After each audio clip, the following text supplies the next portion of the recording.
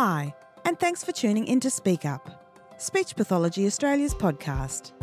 Each week, we feature an interesting, thought-provoking and clinically relevant conversation to enhance your speech pathology practice. Let's hear from this week's contributors.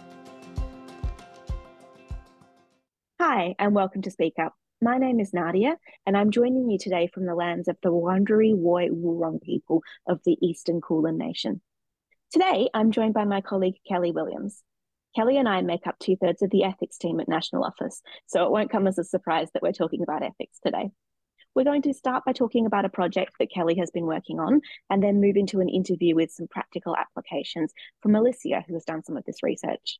Hi, Kelly. Thanks for being here today. Thanks, Nadia. And I'm also joining today from the lands of the Wurundjeri Woi Wurrung people of the Eastern Kulin Nation.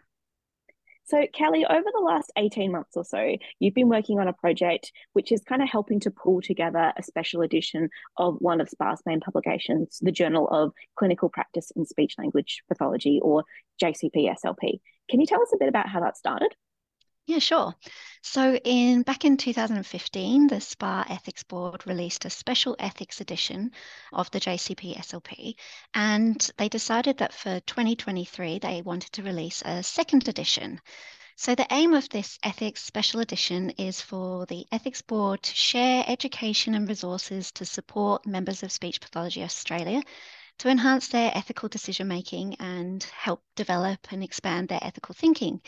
And we want to say a really big thank you to the current editors of the JCP SLP, Dr. Andy Schmidt and Dr. Katrina Blythe, for making space to allow for this publication. So my role as the project officer was firstly to identify what content would be relevant and useful for our members, and then help to pull it all together.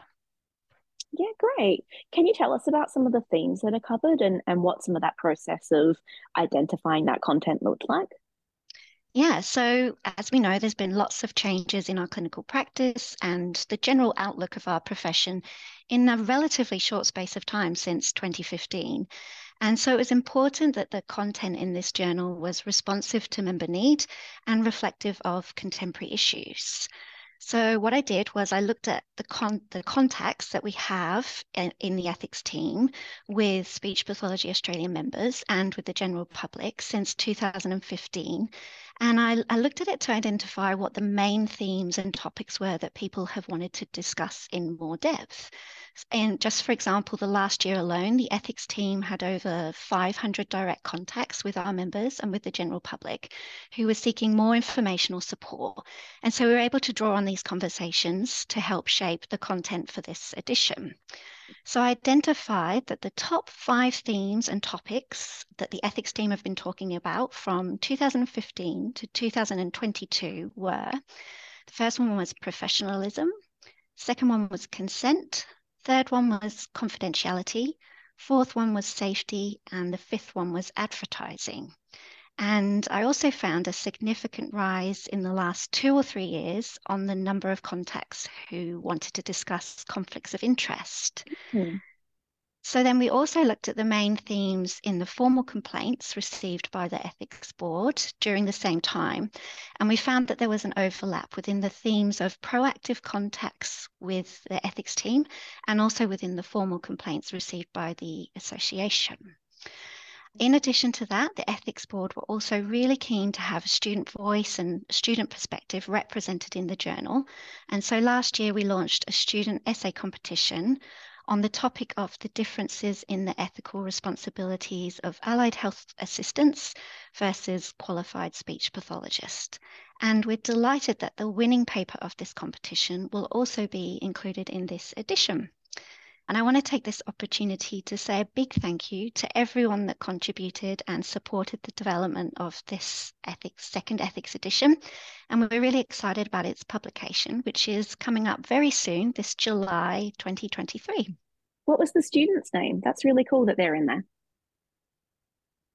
Yeah, so the winner of the competition was a student called Michaela Paul, and we will be hearing more from Michaela as part of the student e-news. So that'll be really interesting to have a chat with her about her essay. Congratulations, Michaela. That's awesome. So, Kelly, you said the top five themes, and I think the first one was professionalism. Can you just give us a bit of an idea of what a contact to the ethics team looks like if we are classifying it as professionalism?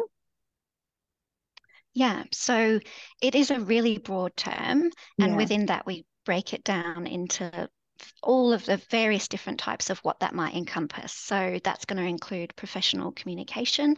So an example of that might be how to see services appropriately and professionally with a client. Professional Hmm. conduct, for example, how you're liaising with your colleagues or your use of social media, ensuring that that is maintaining professional standards. It might be about professional integrity, so following through on something that you say that you're going to do and being accountable for that. And it might be professional standards as well, so upholding the kind of quality of the work in our profession. So yeah, it's a broad term and it can mean Yeah. various types of things like that. And obviously there are lots of discussions that we have with different members about all those different types of things. Sounds good. Can you tell me some of the things that you're hoping speech pathologists will be able to action right away when they're reading this special edition of the journal? Yeah, so firstly, on the topic of consent, we have a fantastic paper on supported decision making for people with complex communication needs from Alicia Gorman, and we'll be hearing from Alicia later on in this podcast. And we were also really pleased to secure an interview with Dr. Laura Lundy, a leading researcher and lawyer in the field of children's rights and elevating the voice of the child. And she's based in Ireland. Dr. Laura Lundy kindly gave us permission after the interview to share the audio with our members. And so, as well as reading the article, you can also listen to that interview within the edition. Dr. Cool. Yeah, really cool. And Dr. Lindy McAllister has put together a fantastic column summarizing Dr. Lundy's framework and telling us all about that. And then she also invited Dr. Jenna Gillett Swan, an associate professor and researcher and educator, and also Dr. Claire Carroll, a speech and language therapist and lecturer at the University of Galway in Ireland, to share their thoughts on how they practically apply this framework in both the speech pathology and education spaces. So lots to consider there on the inclusion of our clients in our clinical practice, and I'm excited to see how this area of practice evolves from here. Next, on the topic of safety, I'm really looking forward to reading a column jointly authored by Tara Lewis, SPA's Senior Advisor for Aboriginal and Torres Strait Islander Strategy and Practice, and Nicole McGill, who is SPA's Senior Advisor on Evidence-Based Practice. And that column's going to explore past and recent research principles when working with Aboriginal and Torres Strait Islander people. Furthermore, on this topic, Dr. Beth Armstrong, along with members of the Aboriginal and Torres Strait Islander Committee, have kindly agreed to review the First Languages Australia website and the resources on that website for our members, and that's part of the research column. The next few papers have been written by current and past members of the Ethics Board. So on the topic of professionalism, we have a paper discussing the implications of stress on professionalism and professional communication, and it explores practical ways that our members can be proactive about looking after themselves and to maintain a high standard in professionalism and their communication with their clients. On the topic of advertising and confidentiality, we have a case study exploring ethics and the use of social media. And we also have a paper exploring the ethical considerations for speech pathologists who work in independent practice when they're working with clients who use public funding. So that's a really interesting read as well.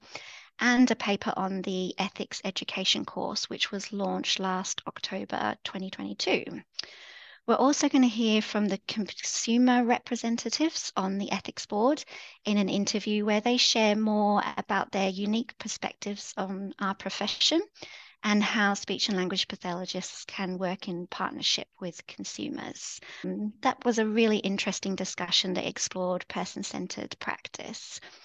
And on the topic of conflicts of interest, our top 10 tips to avoid them has been put together by Dr. Arthur Rallis, a lawyer with a medical background.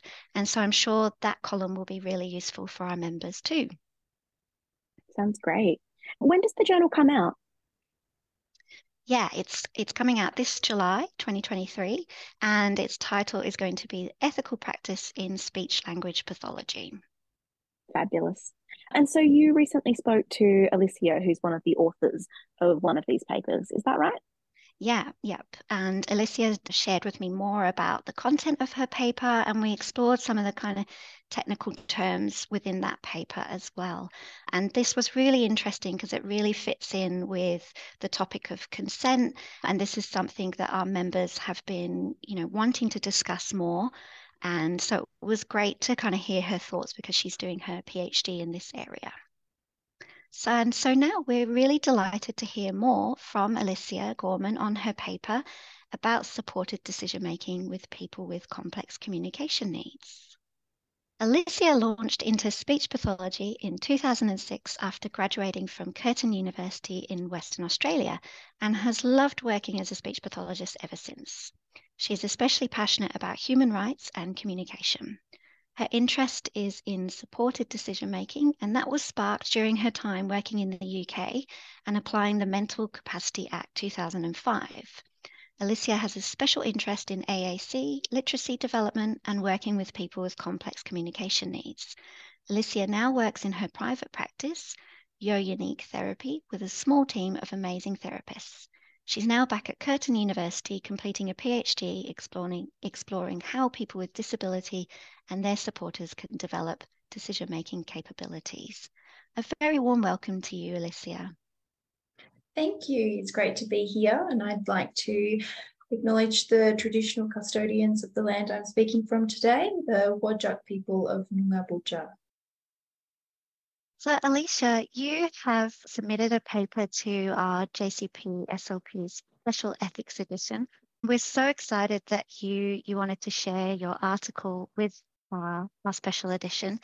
And the title of your paper is, "But What Do They Want? Communication and Supported Decision-Making for People with Complex Communication Needs, Ethical Considerations for Speech and Language Pathologists."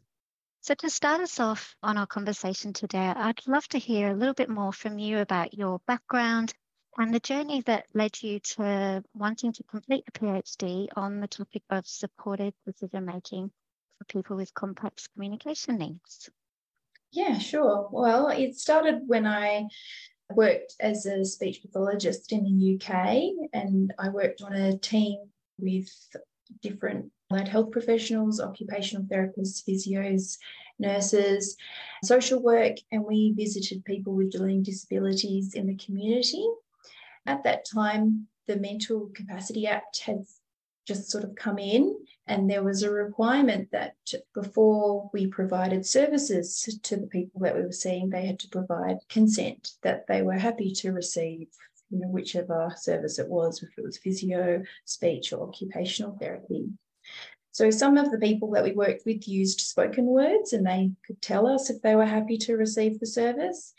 And then there was other people who didn't use words to speak, and they had complex communication needs. And I noticed that it was a bit of a challenge for everyone to know what to do or how we could seek consent from those people.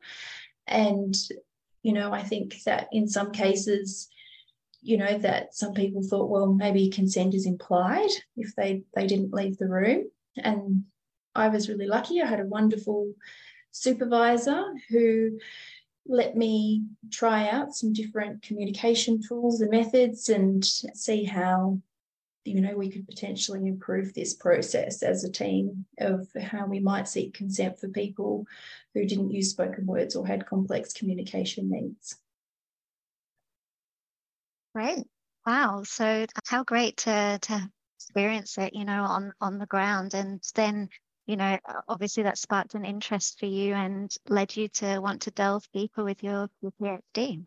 Yeah. And then when I returned to Australia, I worked at a bigger organisation and in private practice. And I guess supported decision-making became something that I was really interested in, and it was really relevant in lots of people's lives who I was working with. I predominantly work with people who have a disability, and I just have found it a really interesting and really important area, and it's been exciting to try out different tools and different methods that work for all different people.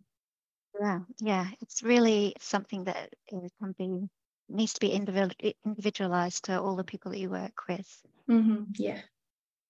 Can you explain to us a little bit more about what you mean by supported decision making? Yeah, well, firstly, I thought it was good to consider the different types of decisions that we're sort of thinking about or talking about, because we make so many decisions all the time and we don't really necessarily always think about how many decisions we're making. So like what you're going to eat, or what time you're going to wake up, or if you're going to have a tea or a coffee.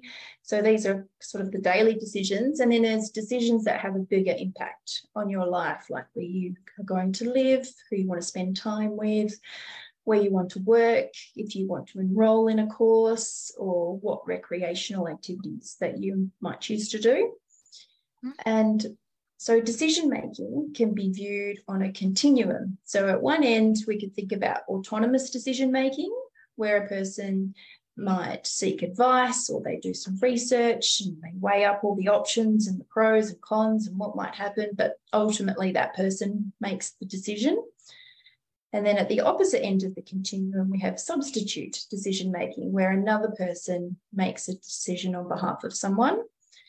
The substitute decision-maker considers usually what's in the person's best interest when they're making the decision. And then in the middle, between autonomous and substitute decision-making, we've got supported decision-making. Supported decision-making is a system where the person is at the centre of the decision-making process. They receive the support either by a person or a team of people to make a decision. And the supporters ideally know the person really well, and they understand their character and their history and their preferences. And they provide support by giving information in an accessible way to weigh up the options and the pros and cons, and assist the person to consider all their options and the possible outcomes. If we think about the different types of decisions, so we've got, daily decisions and then decisions that might have a bigger impact on your life. So some people might be able to make some decisions autonomously, and then other decisions they might need a supported decision-making system in place, because it's important to remember that when we view someone, it's not like we say, oh, that person doesn't have capacity, or it's really that a decision is capacity specific, and the kinds of support that a person needs is dependent on the decision itself. So some decisions required supported decision-making, and others, may not.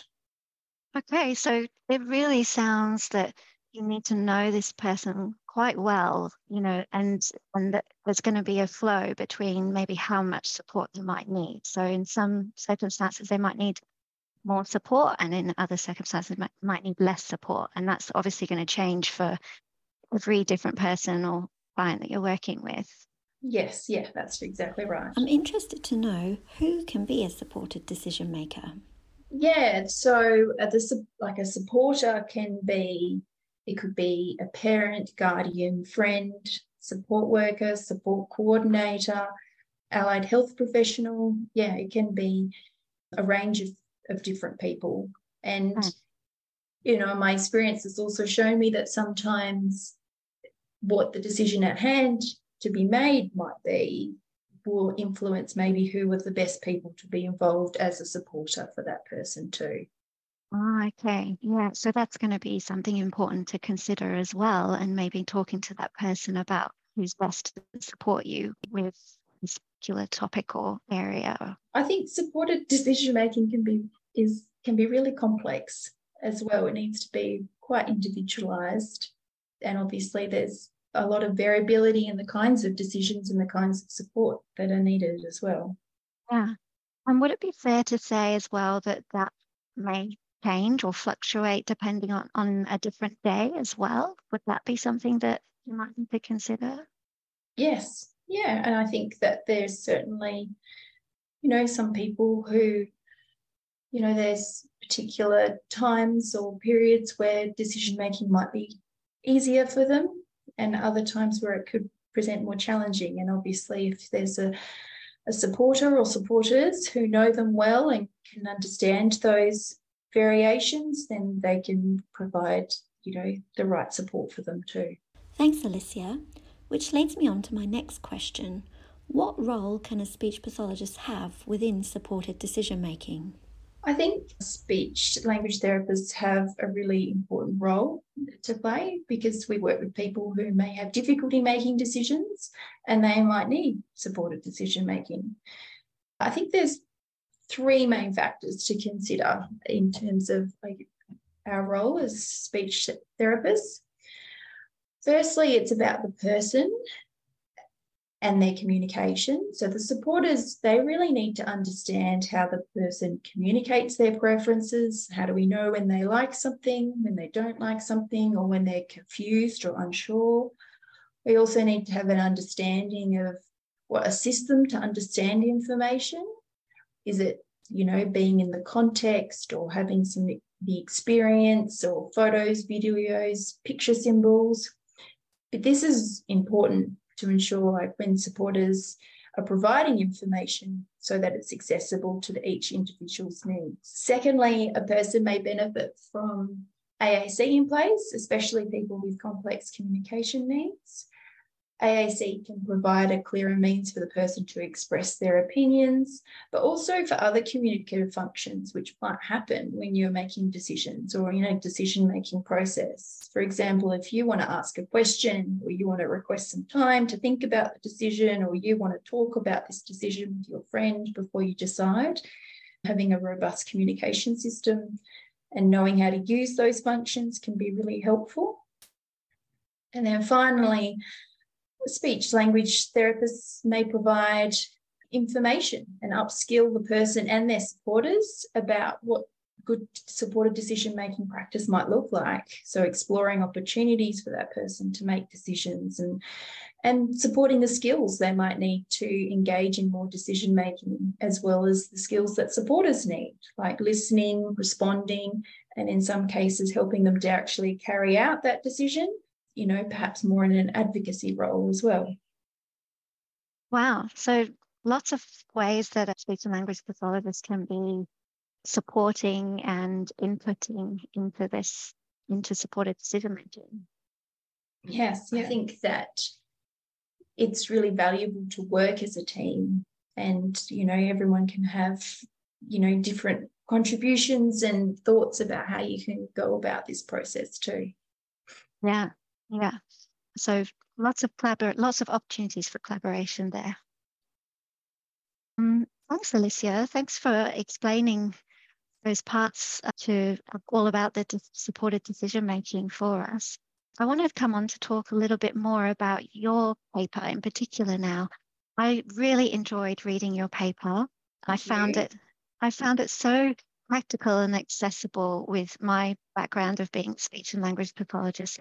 And I really enjoyed that you used a case study throughout your paper to illustrate and explore important ethical principles. It really makes it relatable too as a clinician. And I was really interested to read about the tool that you use throughout your case example, which is called ethical mindfulness. So I'd love to hear from you a little bit more about what is ethical mindfulness and why might it be a helpful model for clinicians to use? The process of achieving ethical mindfulness is from Guillemine and Gillam's narrative analysis and everyday ethics in healthcare. I thought this was something that really resonated with me as a clinician, because sometimes when I thought about ethics when working as a speech language pathologist, my mind would go to ethical dilemmas or big complex situations and things that require big discussions and team meetings and lots of problem solving strategies, when in actual fact, ethical considerations appear in our daily interactions as a clinician. It really went through four main elements of the process of going through ethical mindfulness. So the first one is just when you're in an interaction, if noticing any uncomfortable feelings or unease, and asking yourself why. So it might be something clinical that might make everybody, or make you feel a bit awkward, or the discomfort might actually relate to an ethical issue. And I guess that's the first step, is just noticing, I feel a bit awkward about that, or that seems a bit uncomfortable, and kind of thinking about why you felt that way. And then secondly, describing if it's an ethical situation and thinking about why that perhaps made you feel a bit uncomfortable.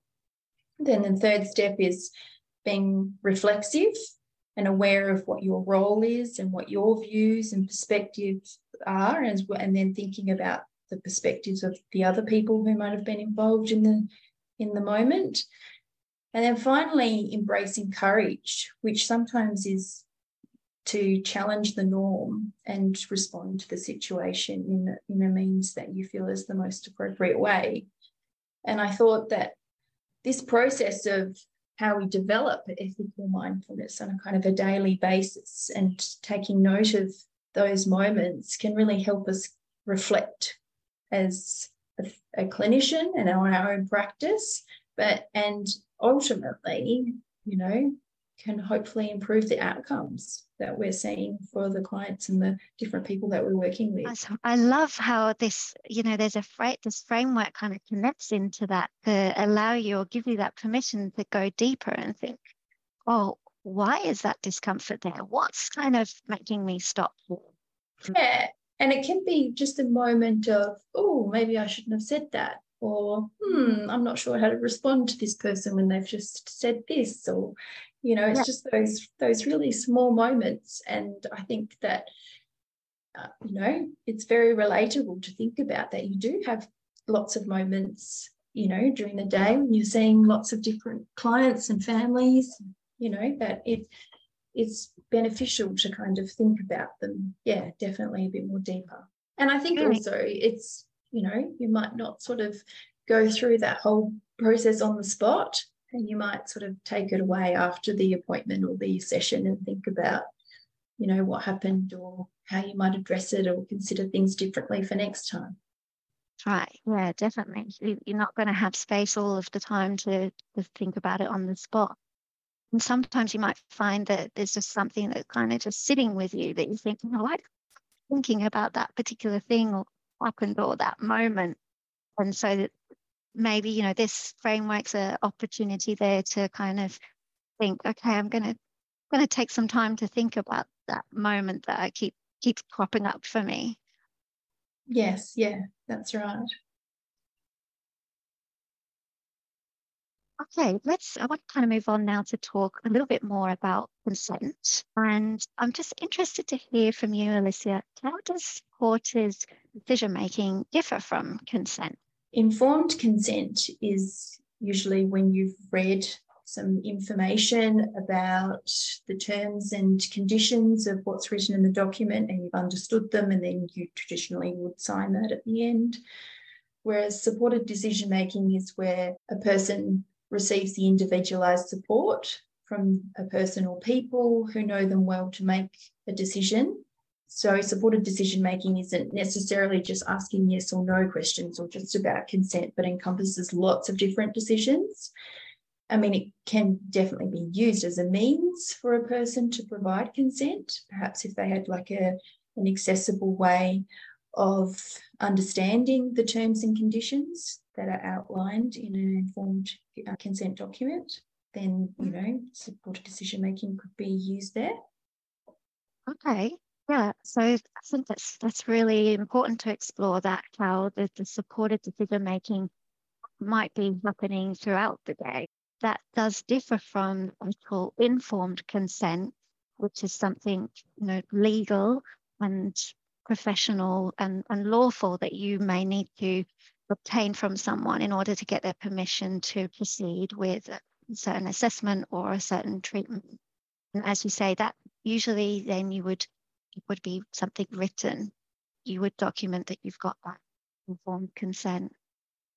What are important factors to consider when seeking consent from people with complex communication needs? Well, informed consent is when you have given all the information to someone about the service and they've understood all the terms and conditions, they've agreed and signed to confirm their consent. Like you said, it's a legal consent. So consent can be obtained if all that information is presented to a person, they've understood it all, and then they've signed it. Alternatively, if the terms and conditions for that service or the information is very abstract and you're not confident that the person understands, you may require consent from a substitute decision maker or a guardian or support person. However, you can still seek assent from the person to respect their autonomy and if they agree to, engage in the service. So it's not, assent is really an active agreement of participating or engaging. It isn't quite as simple as saying like, hey, is it okay if I'm here? And the person sort of saying, oh, okay. It's giving them enough information that they actively agree. So it might be explaining who you are, why you're there. You might use some props or tools or communication symbols or perhaps an accessible plain English information letter to explain why you're there and what you're doing. And I think it's also nice to include, it's okay to say yes, it's okay to say no, it's okay to say I don't know, and giving the person the option of, you don't have to say yes to this. Some people may not be comfortable necessarily always to say no and might feel that they have to agree. So I think that in an assent process, that it's really trying to individualise the information that the person is actively agreeing and saying, yes, this is okay, I'm okay with this. Okay. So would it be fair to say, like on a very simple basis, that assent is about gaining someone's agreement or approval for something after they've thought about it or considered it, and consent is more about gaining someone's permission to do something? Would that be kind of a way to kind of think about the differences there?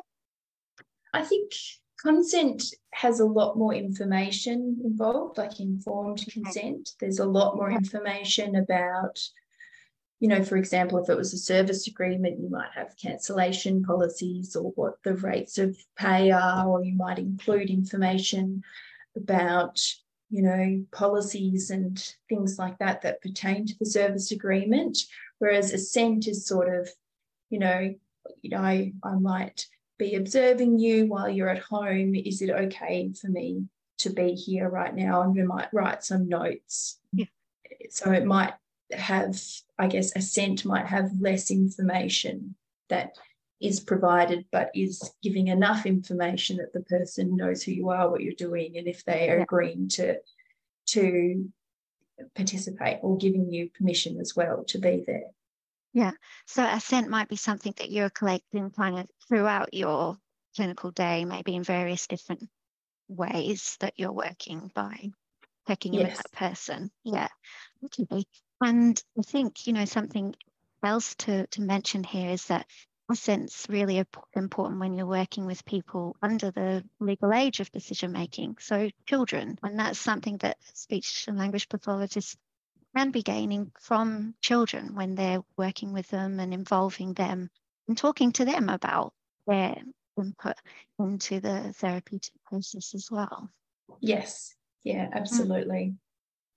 And I also just want to mention here, we're talking about important factors to consider when seeking consent from people with complex communication needs, but considering the people for whom English is not their first language. So, we might need to make some adjustments there, and thinking about the language that we use as well. So, not using any jargon or speech pathology terms, that language is easily accessible for the community and the individual that we're interacting with, considering their health literacy and their mental health state as well. And, the communication needs, have they their glasses on? Have they got their hearing aids working? And, for people who use sign language, using an interpreter for kind of key important moments that they might need in their, to make decisions about their own healthcare. Yeah, absolutely. I think it's about providing information in an accessible way, and it really needs to be individualised. Yeah. Great. Thanks, Alicia. What challenges may a speech and language pathologist experience when seeking consent or supporting a person to give consent when they're working with a person with complex communication needs? Well, you might not be sure what the person's comprehension is, especially if it's an initial appointment and you're not sure if they understand all the information. If you're wondering if they perhaps are just agreeing to be polite, perhaps. What I usually do in appointments is sometimes I ask the other people who are present. So if there's a support worker or a parent, and ask who usually signs consent forms and agreements. And this is a way that I can confirm if there is a substitute decision maker in place for signing legal documents. I also have developed some plain English documents that I keep with me, like a plain English service agreement and a plain English sort of appointment letter, and so that I can use these as they're applicable and appropriate for appointments that I can either obtain assent or dissent from the person directly as well, to check, if they're happy to engage with the service or speech pathology assessment or whatever it is that appointment's for. Okay. And I just want to throw in there as well that SPA has a consent FAQ, which our members can also kind of refer to as well when seeking information on this area. And in that FAQ, there's a supported decision-making tree that you can consult to see if there are any additional supports that might assist the individual while you're going through the process. And also, just to also throw in there that supported decision-making takes time. And yes, we know that's a challenge for many of us in our working day. These are not kind of quick, easy things that we're talking about here. There's a process that you're going to be going through working with the individual. Like we've already highlighted all of the different things that you might need to consider and factor in when you're supporting someone. So yeah, because you might need to make up some tools or some documentation, or think about how you might be able to best support this person to understand and support them to make a decision. Yeah, sure. Okay, so finally, we just want to talk about, in your paper, you point out and you explore how an enabling environment is an important factor when supporting a person with complex communication needs. Give us a few examples of what an enabling environment might look like.